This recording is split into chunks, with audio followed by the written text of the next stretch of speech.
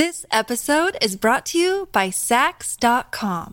At Sax.com, it's easy to find your new vibe. Dive into the Western trend with gold cowboy boots from Stott, or go full 90s throwback with platforms from Prada. You can shop for everything on your agenda, whether it's a breezy Zimmermann dress for a garden party or a bright Chloe blazer for brunch. Find inspiration for your new vibe every day at Sax.com.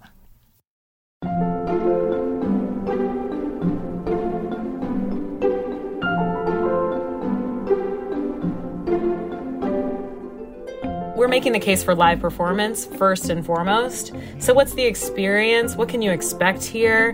What is going to be my feeling of an experience going into Lincoln Center and leaving Lincoln Center that is the same if you came to a classical music concert and if you came to a popular music concert?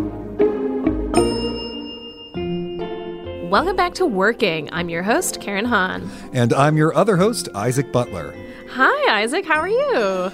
You know, I'm doing okay, but I'm going to admit, it's been a really, really busy few weeks. My kids started school the same week I started teaching, and I was teaching at a new institution, so there was like all this onboarding to do, and I've had grant apps due, and I am actually recording this episode in a very dark hotel room because I'm traveling right now for work. So like, it's all really good stuff, but I'm ready for things to slow down a bit so I can concentrate on actually creating things. Yeah, for sure. Well, to slow down for at least the next hour, who did you talk to for this week's episode? I spoke with the wonderful and talented Shanta Thake, who recently moved from running Joe's Pub at the Public Theater to being the Chief Artistic Officer of Lincoln Center. Oh, that's very cool. I'm so excited to listen to the conversation because that's such a big job, especially in terms of New York's cultural scene. Yeah. But before we get to that, what can we look forward to in the Slate Plus segment this week? So during our conversation, Shanta and I discovered that we both have the same, like one of our favorite operas is the same, and that's Philip Glass's Akhenaten. And the Metropolitan Opera, which is one of the tenant organizations in Lincoln Center, did this really extraordinary production of Akhenaten that ran a little bit before the pandemic, and then they streamed it during the pandemic, and then it reopened after the pandemic. They brought it back. And it's just an opera that means an enormous amount to me. And so we got to geek out about Philip Glass and about how sometimes the kind of weirdest, most experimental stuff is actually the most accessible. That sounds so fascinating, and I cannot wait to hear you both get into Philip Glass. So, listeners, if you are not a Slate Plus member but want to listen to this Glass conversation, why not join Slate Plus? As a member, you'll get no ads on any of our podcasts, unlimited reading on the Slate site, and member-exclusive episodes and segments from us and other shows like the Culture Gabfest and The Waves. To learn more about becoming a Slate Plus member, go to slate.com/workingplus. All right, let's hear Isaac's conversation with Shanta Thake.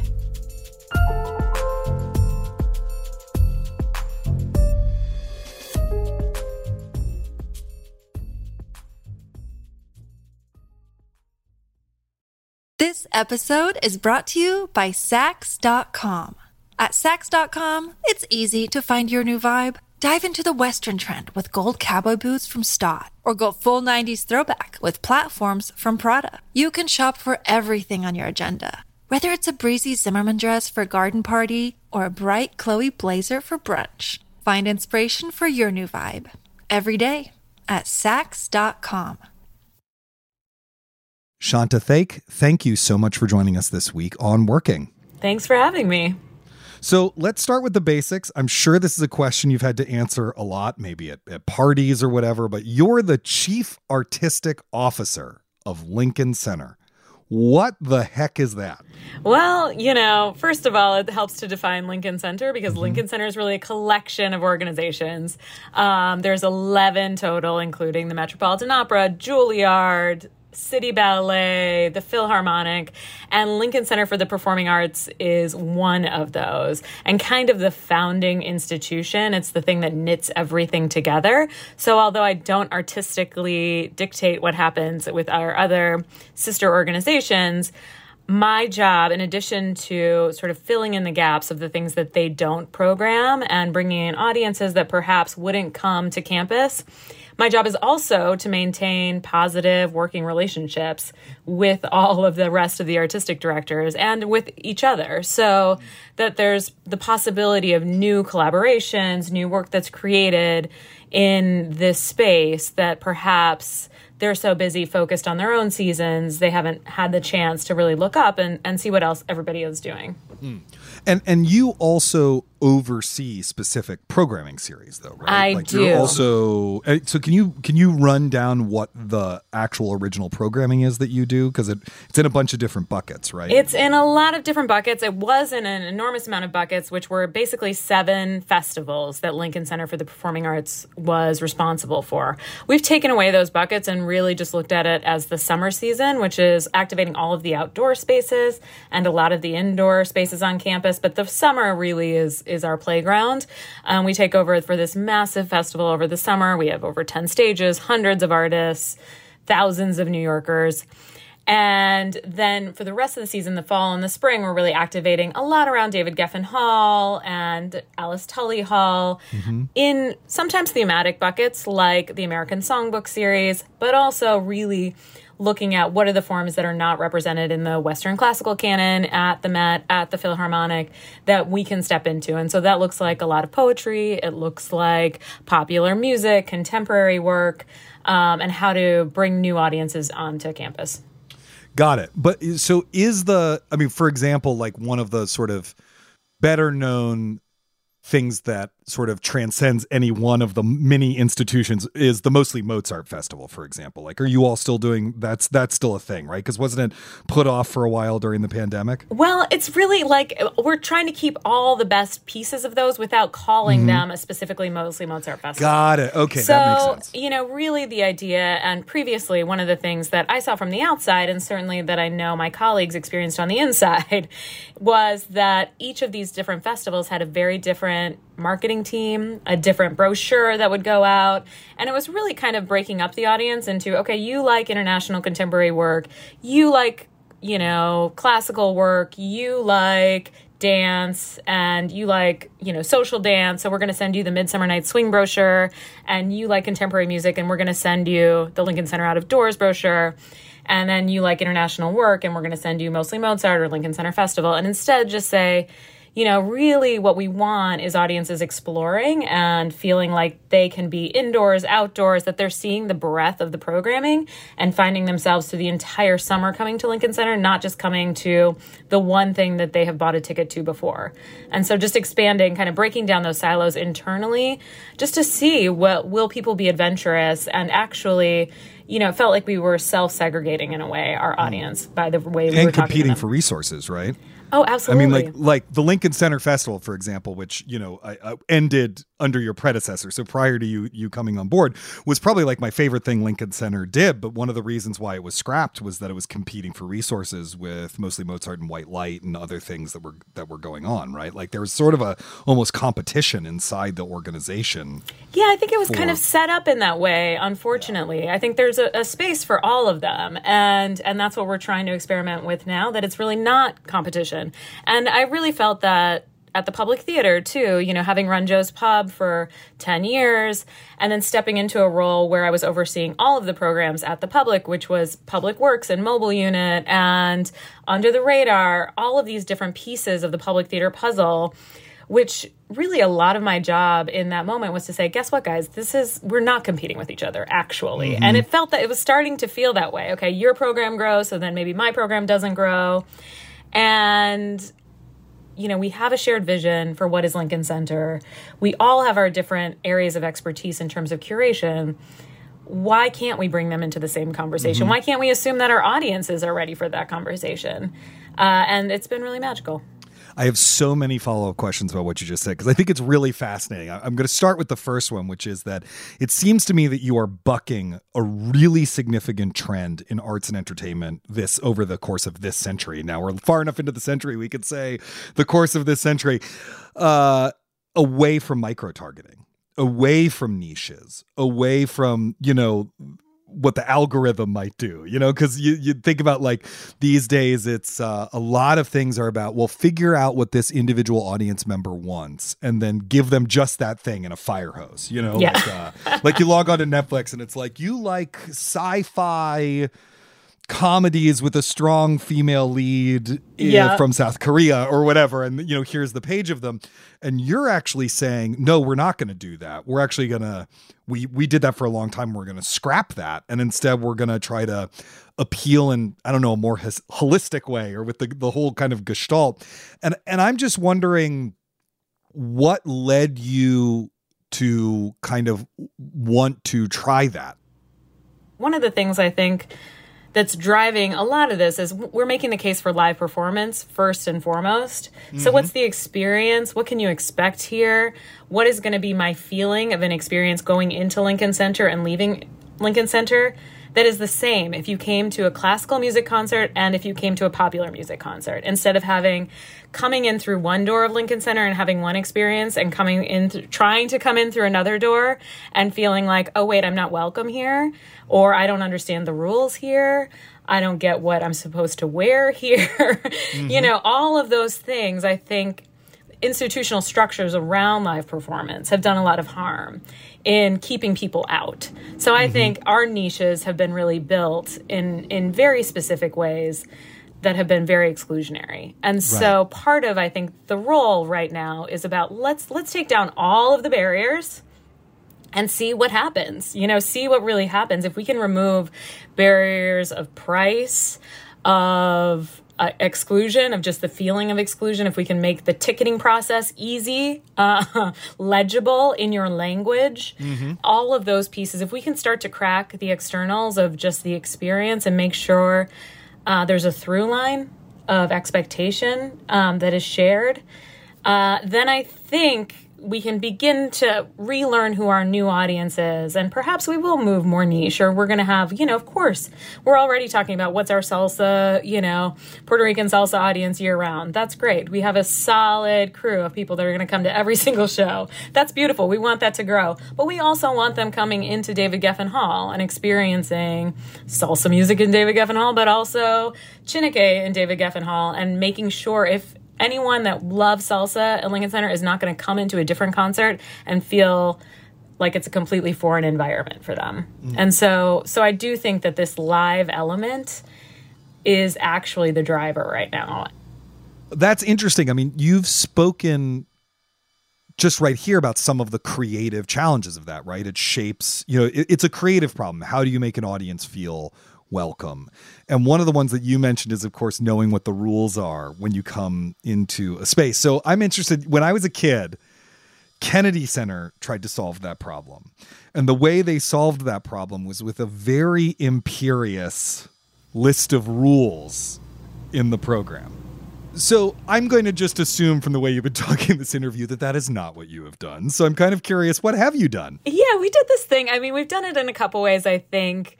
The one that I'm most proud of from this summer is that we decided to create a new ritual that we did before every single show, whether it was in Alice Tully Hall or at the Oasis, which is where our big disco ball was hanging over the fountain on the plaza, or in our speakeasy under our driveway.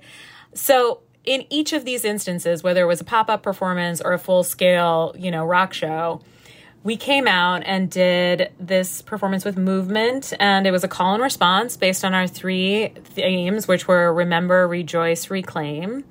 And Mahogany Brown, our poet in residence, created this little 3-line stanza that before every show we would ask the audience to repeat after us and do this little call and response. And it has motions that Alexandria Wales, who's the great movement artist, most recently in For Colored Girls, taught us American Sign Language to correspond.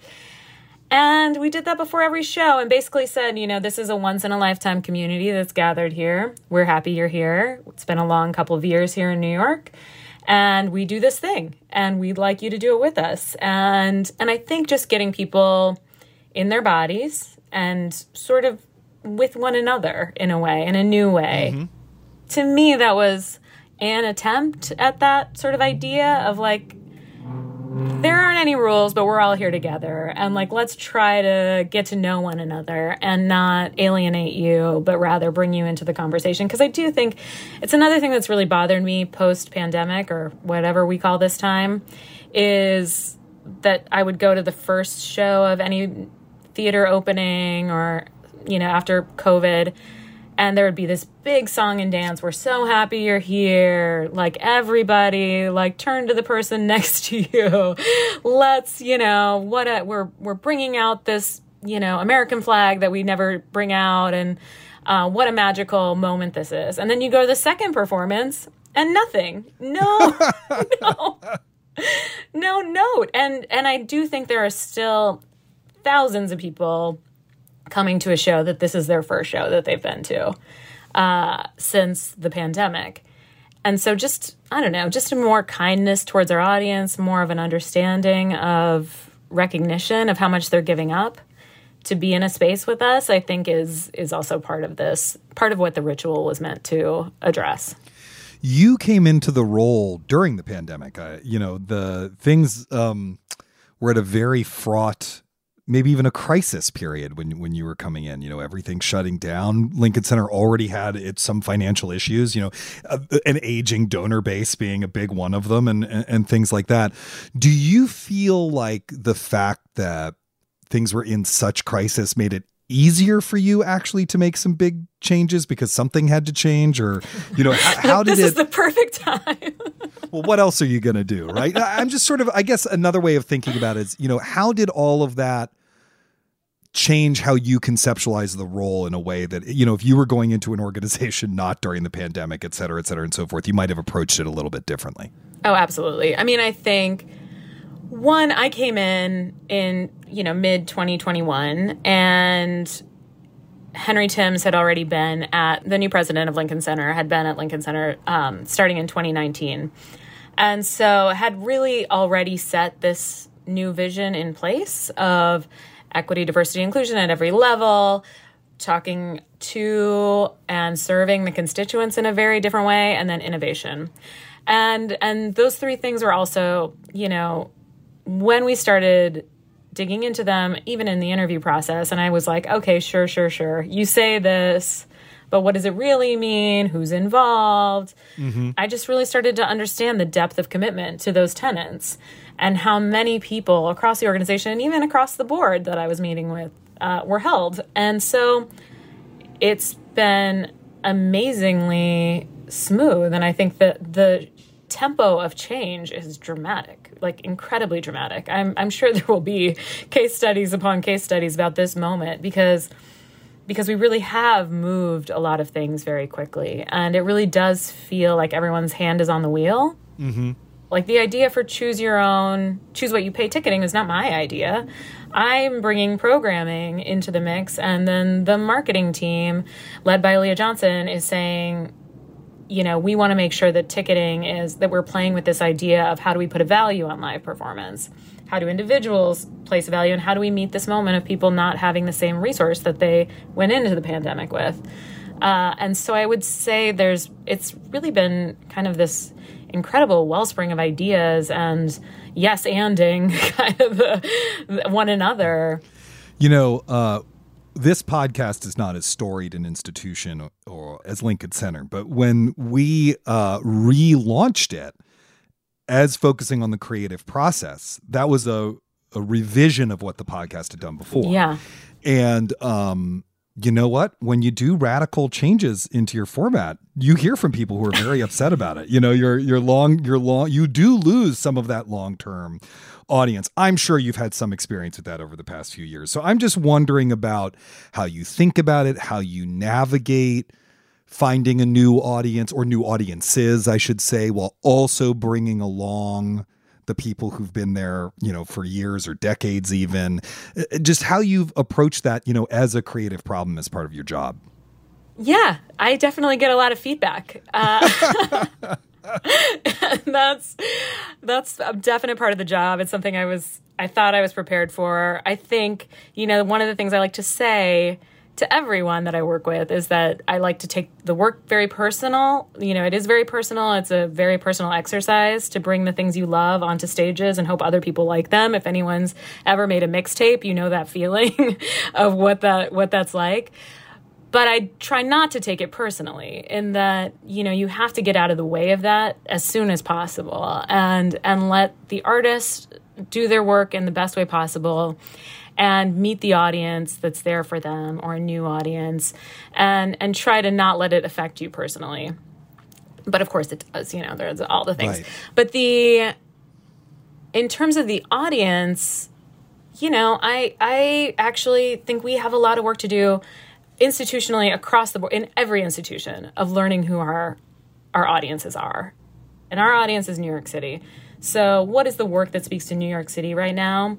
And how do we bring everyone along for the ride? And everyone along for the ride means exactly that. That means, people that are 75 and up that love Mahler more than anything else on the planet and want to see Mahler and want to feel at home at Lincoln Center. I want them to feel at home at Lincoln Center. My goal is not to shut that door.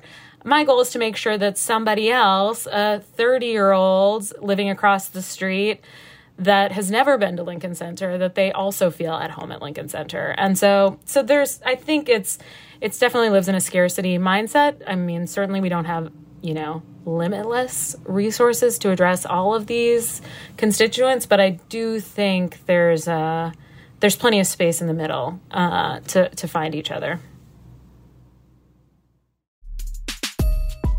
We'll be back with more of Isaac's conversation with Shanta Thake.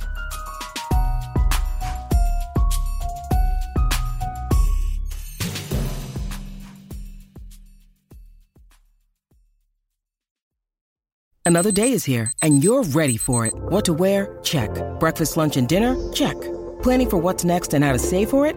That's where Bank of America can help. For your financial to-dos, Bank of America has experts ready to help get you closer to your goals. Get started at one of our local financial centers or 24/7 in our mobile banking app. Find a location near you at bankofamerica.com/talktous. What would you like the power to do? Mobile banking requires downloading the app and is only available for select devices. Message and data rates may apply. Bank of America NA, member FDIC. This episode is brought to you by Progressive Insurance. Hey, listeners, whether you love true crime or comedies, celebrity interviews, news, or even motivational speakers, you call the shots on what's in your podcast queue, right?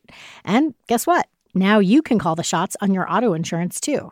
Enter the Name Your Price tool from Progressive. The Name Your Price tool puts you in charge of your auto insurance by working just the way it sounds. You tell Progressive how much you want to pay for car insurance. Then they'll show you a variety of coverages that fit within your budget, giving you options. Now, that's something you'll want to press play on. It's easy to start a quote, and you'll be able to choose the best option for you fast. It's just one of the many ways you can save with Progressive Insurance. Quote today at Progressive.com to try the Name Your Price tool for yourself and join over 28 million drivers who trust Progressive. Progressive Casualty Insurance Company and Affiliates. Price and coverage match limited by state law. Listeners, we want to hear from you. Whether it's to ask us for advice on a creative problem, tell us a guest you'd like to hear on the show, or share your own creative triumphs, drop us a line at working@slate.com or give us a ring at 304-933-WORK. And if you're enjoying this episode, don't forget to subscribe to Working wherever you get your podcasts. Now let's return to Isaac's conversation with Shanta Thake. When you started at Lincoln Center, you had this entrance interview with the New York Times in which you sort of talked about this very thing. And you said that there were sort of a few operative questions that you wanted to explore during your tenure. What's missing? What have we left out? What stories aren't we telling that feel like they're demanding to be told in this moment?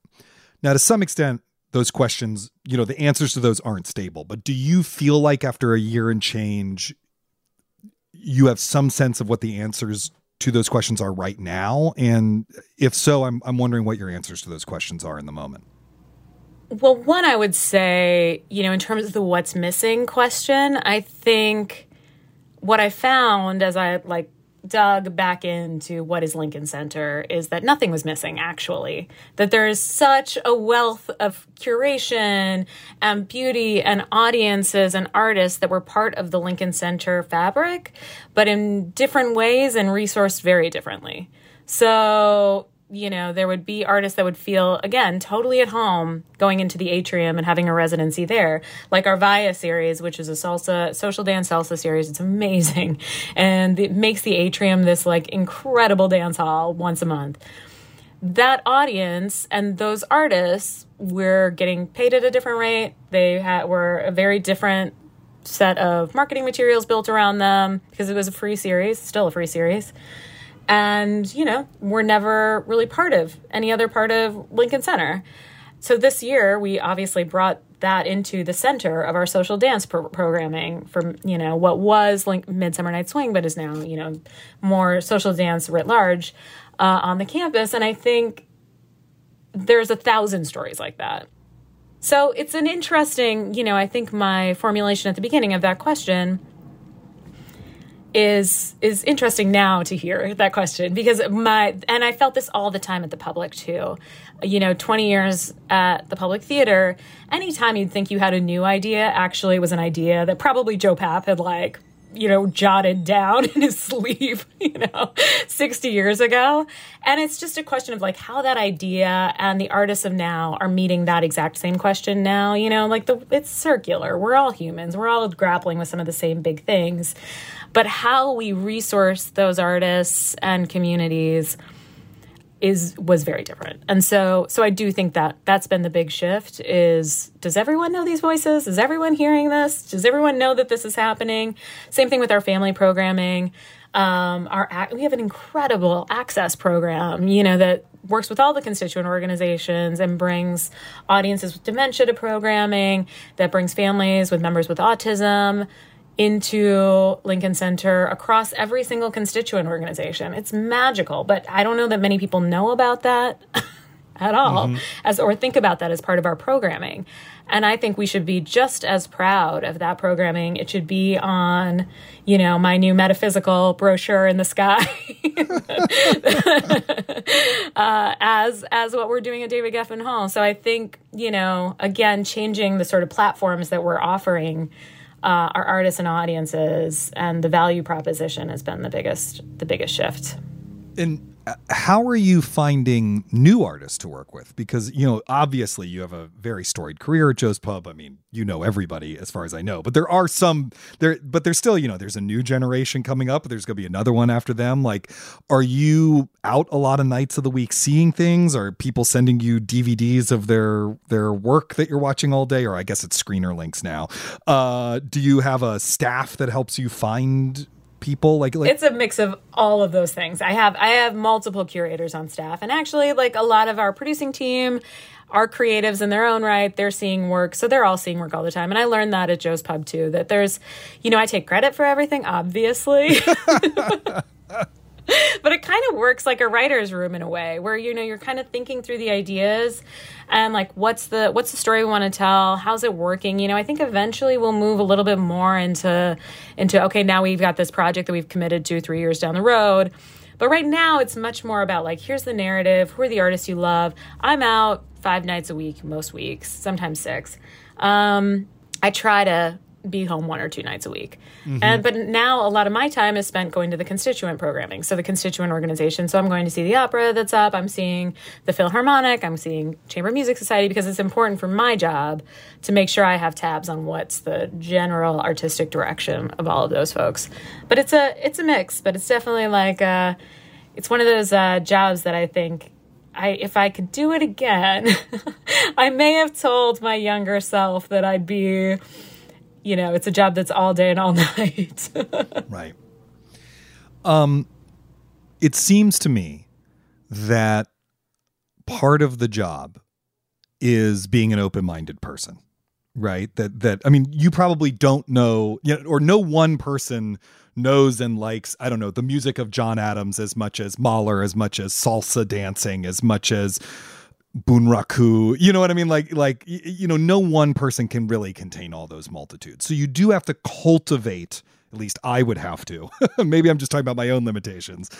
Something of a open-mindedness, an aesthetic openness. How do you do that? Because I think lots of people listening to our show, you know, want to be more adventurous. You know, how do you cultivate that within yourself? When I try to go into everything really thinking there's something here to teach me, even if it's something I hate, you know, even if I walk out of this, I think there's an artist at the center of this, that this is the thing they had to say right now. This is the work that had to get out of them. And they are responding. They're responding to something that's happening in the world, in their personal world, in their community, in the news, you know, so what is it, you know, and it's not to say that I like everything. In fact, you know, I'm not even sure it's 50-50. Some weeks. Well, 90% of all art is bad, right? Isn't that the rule of thumb? So, you know. But I think there's a bravery in it, and I think there's a craft. And, you know, I would say Joe's Pub was a huge, you know, I worked at Joe's Pub for 6 years before I ran it, or 5 years. And when I started there, I'd come out of college as an actress. As an aspiring actress, I like to correct myself.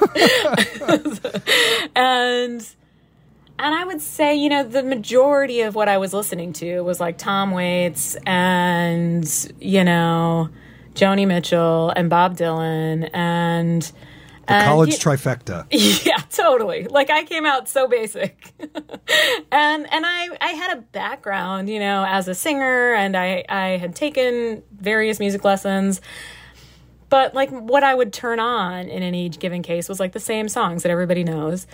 And working at Joe's Pub, it was just like, you know, wonderment and amazement every day. You know, it was just like, there's a space for people here. And actually that space is not about me. But there are ways that it unlocks different parts of me. And that's magical. And I think if you can go to develop your own taste and expand it, I think you have to go in just being really humbled by what you're about to see and just assume it has something for you. And that's, you know, I don't know that it's like everybody can be a curator, everybody wants to be a curator, but I do think there's something about just trusting your own intuition and being able to say like, you know what, I didn't like that, but I'm going to try again. Like, I'm going to go see something again. I don't need to have everything I see be basically like the karaoke hits of my favorite band. Right. You know, it's interesting that you mentioned taste, because I have this idea in my head, and please disabuse me of this if this is wrong. But, you know, when you start out and you're just like curating a series of something, right? So much of the job is really just about, do you have good taste? You know, and it seems to me that as it gets larger and larger, as the job gets larger and larger, less and less of it becomes about your taste. Is that true? Like, how much of your job now feels like it's about having good taste as opposed to, I don't know, nurturing the right relationships or reconceiving the space or blah, blah, blah? I don't know. That's a really interesting framing. I feel like there does come like a confidence of like decision making, right? That comes over time when you're leading an organization and certainly around your own taste and being able to say to other people like, yes, go with that. Don't go with that. This feels aligned. This doesn't. Like, get rid of this. That didn't work, you know, and being able to say that with some level of expertise or some belief in my own taste. I'm amazed by people that move to a new city and take on like a huge performing arts center and then have their taste sort of be juxtaposed on top of a new place that probably needs very different things. And I think you have to kind of do this giant deep dive and a forgetting of yourself to sort of enter into that. So I do think there is less for sure of just, you're just kind of looking at the landscape. And again, Joe's Pub is a great example of like, I definitely didn't curate that room. I curated a lot of that room, and I curated from within my team and from within the artists that played there and said like, you know what, you should meet my friend. He's great too. And he has a band and he sells out Rockwood, you know, and you're like, okay, let's try it. Mm-hmm.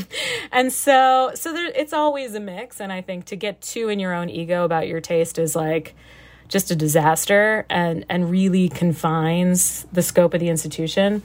And I do think space does teach us a lot of what makes sense and things that, you know, did I think I'd be spending an enormous amount of resource and time thinking about like social dance? No, absolutely not. But we built a giant dance floor. And so now I think about it all the time. And so thinking about like, what did we do? What was missing? Who knows more about that? And that's kind of the joy. So I don't know where it is, but I think like my own taste certainly is not at the forefront of my mind anymore at all. Now, I'm not saying the pandemic is over. I don't think it's over, but restrictions are lifting. People are going out more. There's the bivalent vaccines. Everyone listening to this, get your bivalent vaccine so you can enjoy the nightlife of New York. I imagine this is a moment where maybe your job's starting to change again a little bit. And I'm just wondering what you're looking forward to in the future. What are the changes you feel are happening? I feel like I had a nice on-ramp by the majority of the programming so far living in the outdoors. So we had like just this explosion of, again, hundreds of shows over the course of the summer, which really it felt like COVID was kind of a thing of the past, even though it obviously wasn't, but you really didn't have those same restrictions. So I think the job now is really about taking that energy and like trying to hold on to it for dear life and bringing it into an environment that continues to be safe and gives people that feeling. And I think we're on our way. In fact, we're bringing one of the shows that we did this summer that was one of my faves, which was the Biggie Smalls tribute, the orchestral tribute, and bringing that into David Geffen Hall.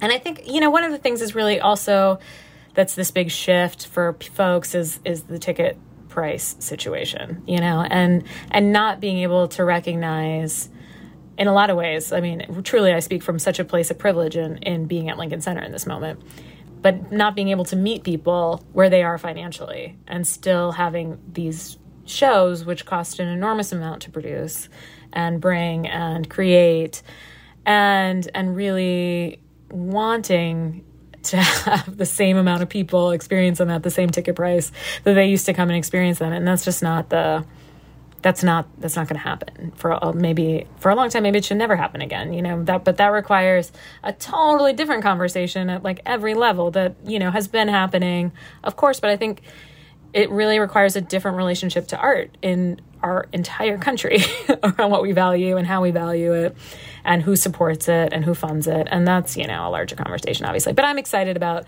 all of it. I think I have a gigantic privilege of being able to be in a space where we can really experiment with ticket price and do choose what you pay ticketing and see and bring people along with us and continue to be in that conversation in a real way that we can respond to. It may mean less programming over time. There will be things that we may have to give up, but right now it's kind of full throttle and we're going to keep building. Well, Shanta, thank you so much for coming on Working and talking about your role and your many creative processes. It's been a real treat. Oh, thank you so much for having me. It's great to talk to you and see you.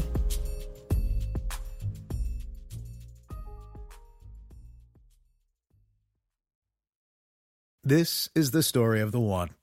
As a maintenance engineer, he hears things differently. To the untrained ear, everything on his shop floor might sound fine, but he can hear gears grinding or a belt slipping. So he steps in to fix the problem at hand before it gets out of hand. And he knows Grainger's got the right product he needs to get the job done, which is music to his ears. Call, click Grainger.com, or just stop by. Grainger, for the ones who get it done.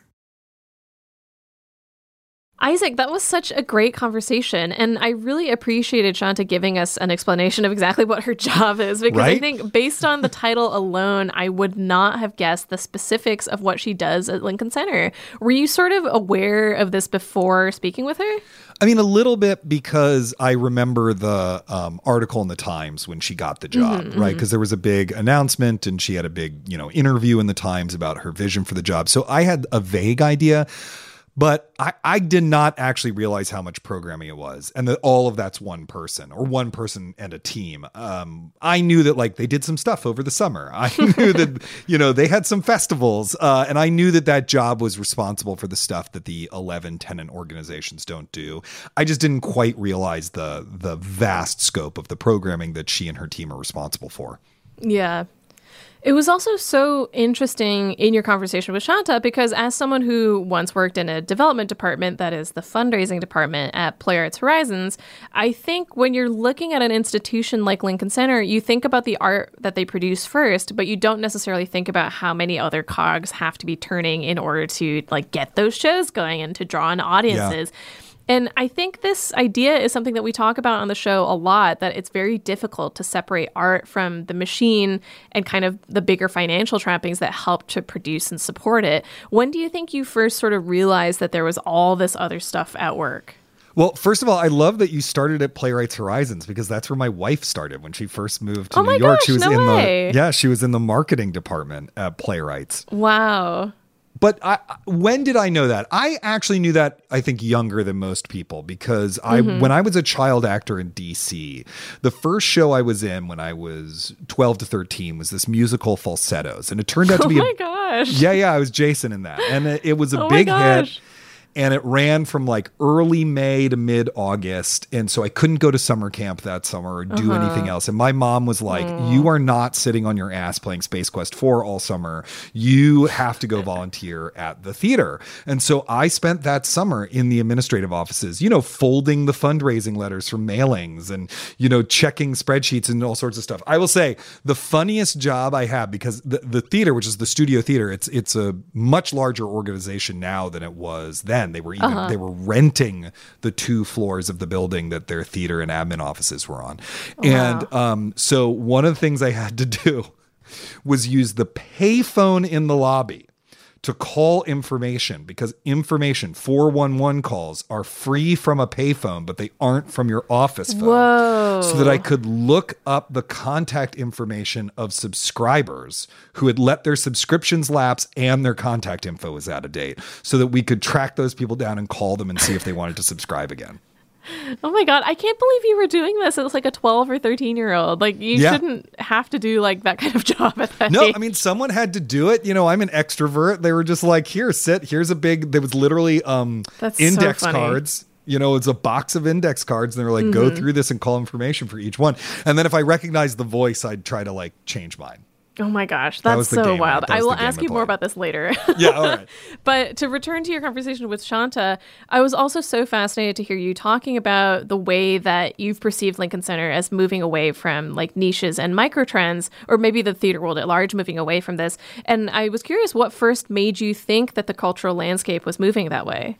I don't know if the cultural landscape at large is moving that way. I mean, we seem to be micro-targeting even more. There's such a flood of things coming out every day in every field of culture. And we have access to so much of it at once that it's really hard to navigate. And so we've essentially outsourced that navigation to things like algorithms that then say like, oh, you like this? Well, here's 1,000 things just like it. And they give you more and more of what you want. And so there's a plus side to that. But the downside is, it can be harder to discover things that you wouldn't have known before you tried them, but you like them. Yeah. It's harder to make those kinds of discoveries. But the weird irony is that in live performance, the opposite in some ways have been true. There are general interest theaters like the Public, right, that do a mix of new plays and classics and realistic work and experimental work.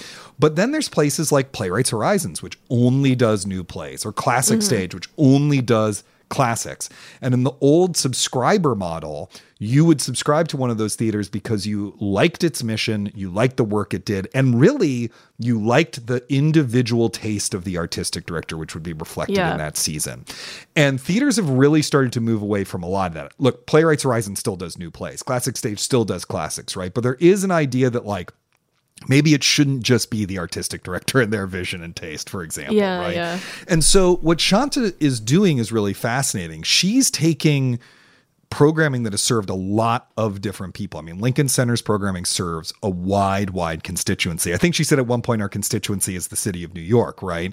But the way they used to serve those people is in this incredibly segregated, sequestered way. And she's trying to serve those same groups, but break down all the barriers between them so they might go experience the stuff the other groups do, which is fascinating. And I mean, I hope it's successful. It seems to have been successful so far. So I hope it continues to be successful, because the idea of getting people interested in as wide a variety of culture as possible is, I think, really beautiful.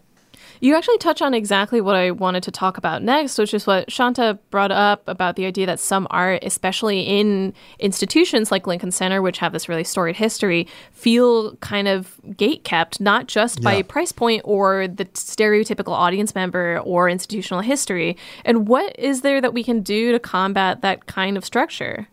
I mean, the biggest thing really is the price point of tickets, right? Yeah. Like if you can keep ticket prices low, really reasonable, some of that stuff will start to take care of itself over time. But at the same point, it's like, we don't want to necessarily wait for that to gradually change. We want it to change now. We want people to feel welcome. You know, it's not always enough just to lower the tickets. I remember, the first time I did rush tickets at the Met. Did you ever do the rush line at the Met? Yeah, a lot of times. Love the rush line at the Met. But the first time I did it, you know, at that point, when you turned the corner to go up the stairs to the box office from where the line was, there's an area where the very rich people are parking and getting out and going into the building as well, that you can see sort of through a window. And I just remember this woman in a fur coat walking by as I turned the corner and looking at me and laughing. Right? Now, that's the kind of culture you have to change. But you can't change that culture by just saying to your audience members, don't be assholes, right? That move is not going to work. No one thinks they're an asshole. But there are things that you can do. You can make sure that everyone knows that there's no dress code. Right? Yeah. You can, and then you can get rid of your dress code if you have one. You can, simply say everyone's welcome. You know, there's a lot of signs up at various theaters now saying all are welcome for a reason. You can do rush tickets and student discounts to get younger people in. You can also make sure that like everyone in the institution shares the goal of making people feel welcome so that when someone comes to the box office, they're treated with respect. The ushers treat them with respect. The rules and norms of the space, like don't talk during the show or whatever, are really transparent and clear. But the other thing I got to say is that there's a lot of times that theaters want, for example, young audiences, right? Because the theater audience is always too old. Every generation thinks the theater audience is too old. And they want a younger audience, but they don't actually want to change any of their programming or anything they do. Do you know what I mean? They want the young audience's hipness and cachet and money, but they don't actually want to bother putting on work that might appeal to them. So it also does need to be reflected in the work as well. Yeah, it's so funny because it does sound like on the one hand, we're going to get to this because I want to talk about the idea of like changing programming being kind of a really big step for any institution where that's like the limit of what you can really do. And so much of the rest of what you're saying and the rest of what is possible just relies on people not being classist, which is like an impossible demand to enforce in any meaningful way. Yeah, especially at a huge organization where you can't be everywhere at once, right? But you can make sure that like the management of the box office knows that like, you know, you need to be nice to people or, you know, whatever it is. You can change those cultures. It does feel like almost a pre-existing audience problem because the people who run the box office and the people who are ushers, in my experience, are usually people who are at the same, I guess, social strata as the people who the snobs, I guess, to put it very, very simply, don't want in their space. Yeah, right. It's hard. I agree with you that it's hard. Do you know? And one of the reasons why we know it's hard is that there's plenty of institutions that are very well-meaning and sincere in their efforts to try to take down those barriers, and they've really struggled to do it. Yeah, it's not an easy problem to get over. Not at all. But the conversation that you had with Shanta about how rebooting something can really aggravate some of your old audience was so funny because I think it's encountered in almost every single field of art, but also really a crucial part of the creative process because you don't want to just keep doing the same thing. How do you deal with that kind of very stubborn response? It's hard. You just got to tell yourself, you know, some people must have hated Revolver when the Beatles put it out, right? I don't know.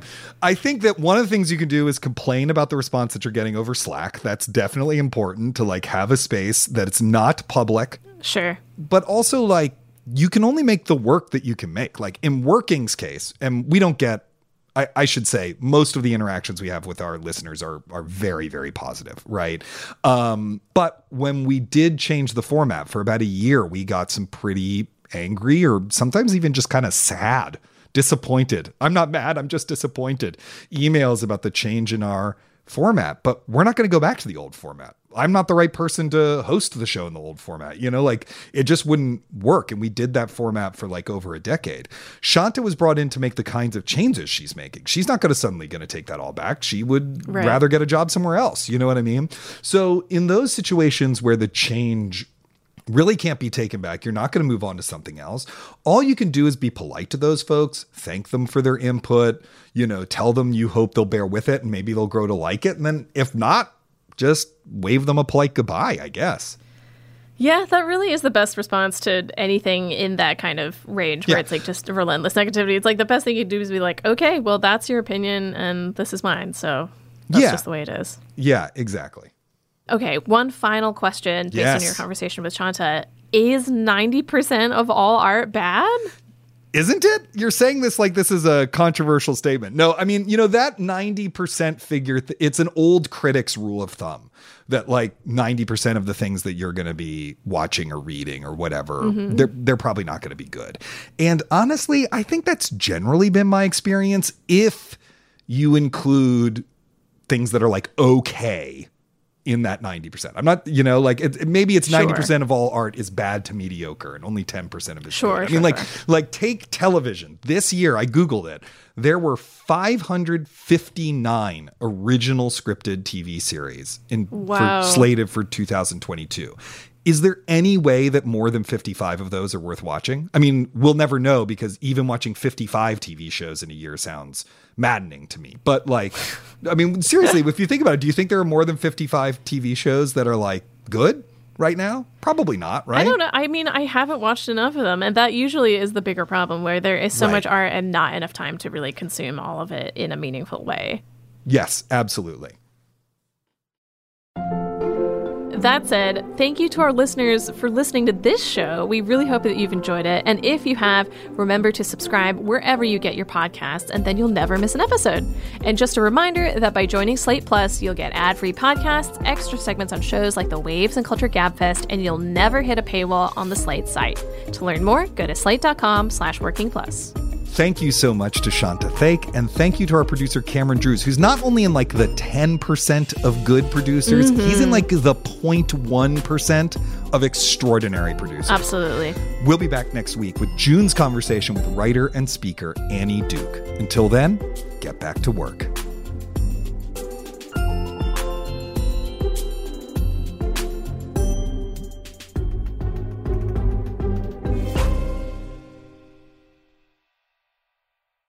Introducing Wondersuite from Bluehost.com, the tool that makes WordPress wonderful for everyone. Website creation is hard, but now with Bluehost, you can answer a few simple questions about your business and goals, and the Wondersuite tools will automatically lay out your WordPress website or store in minutes. Seriously. From there, you can customize your design, pick your brand colors, and add blocks. No custom theme or coding required. You'll get content suggestions that you can keep or revise, and with Yoast SEO built in, we automatically help you get found in search engines. From step-by-step guidance to suggested plugins to an AI-powered help bot, our built-in tools make WordPress wonderful for everyone. Whether you're a beginner or a pro, you can join over 2 million Bluehost users. Go to bluehost.com/wondersuite. That's bluehost.com/wondersuite.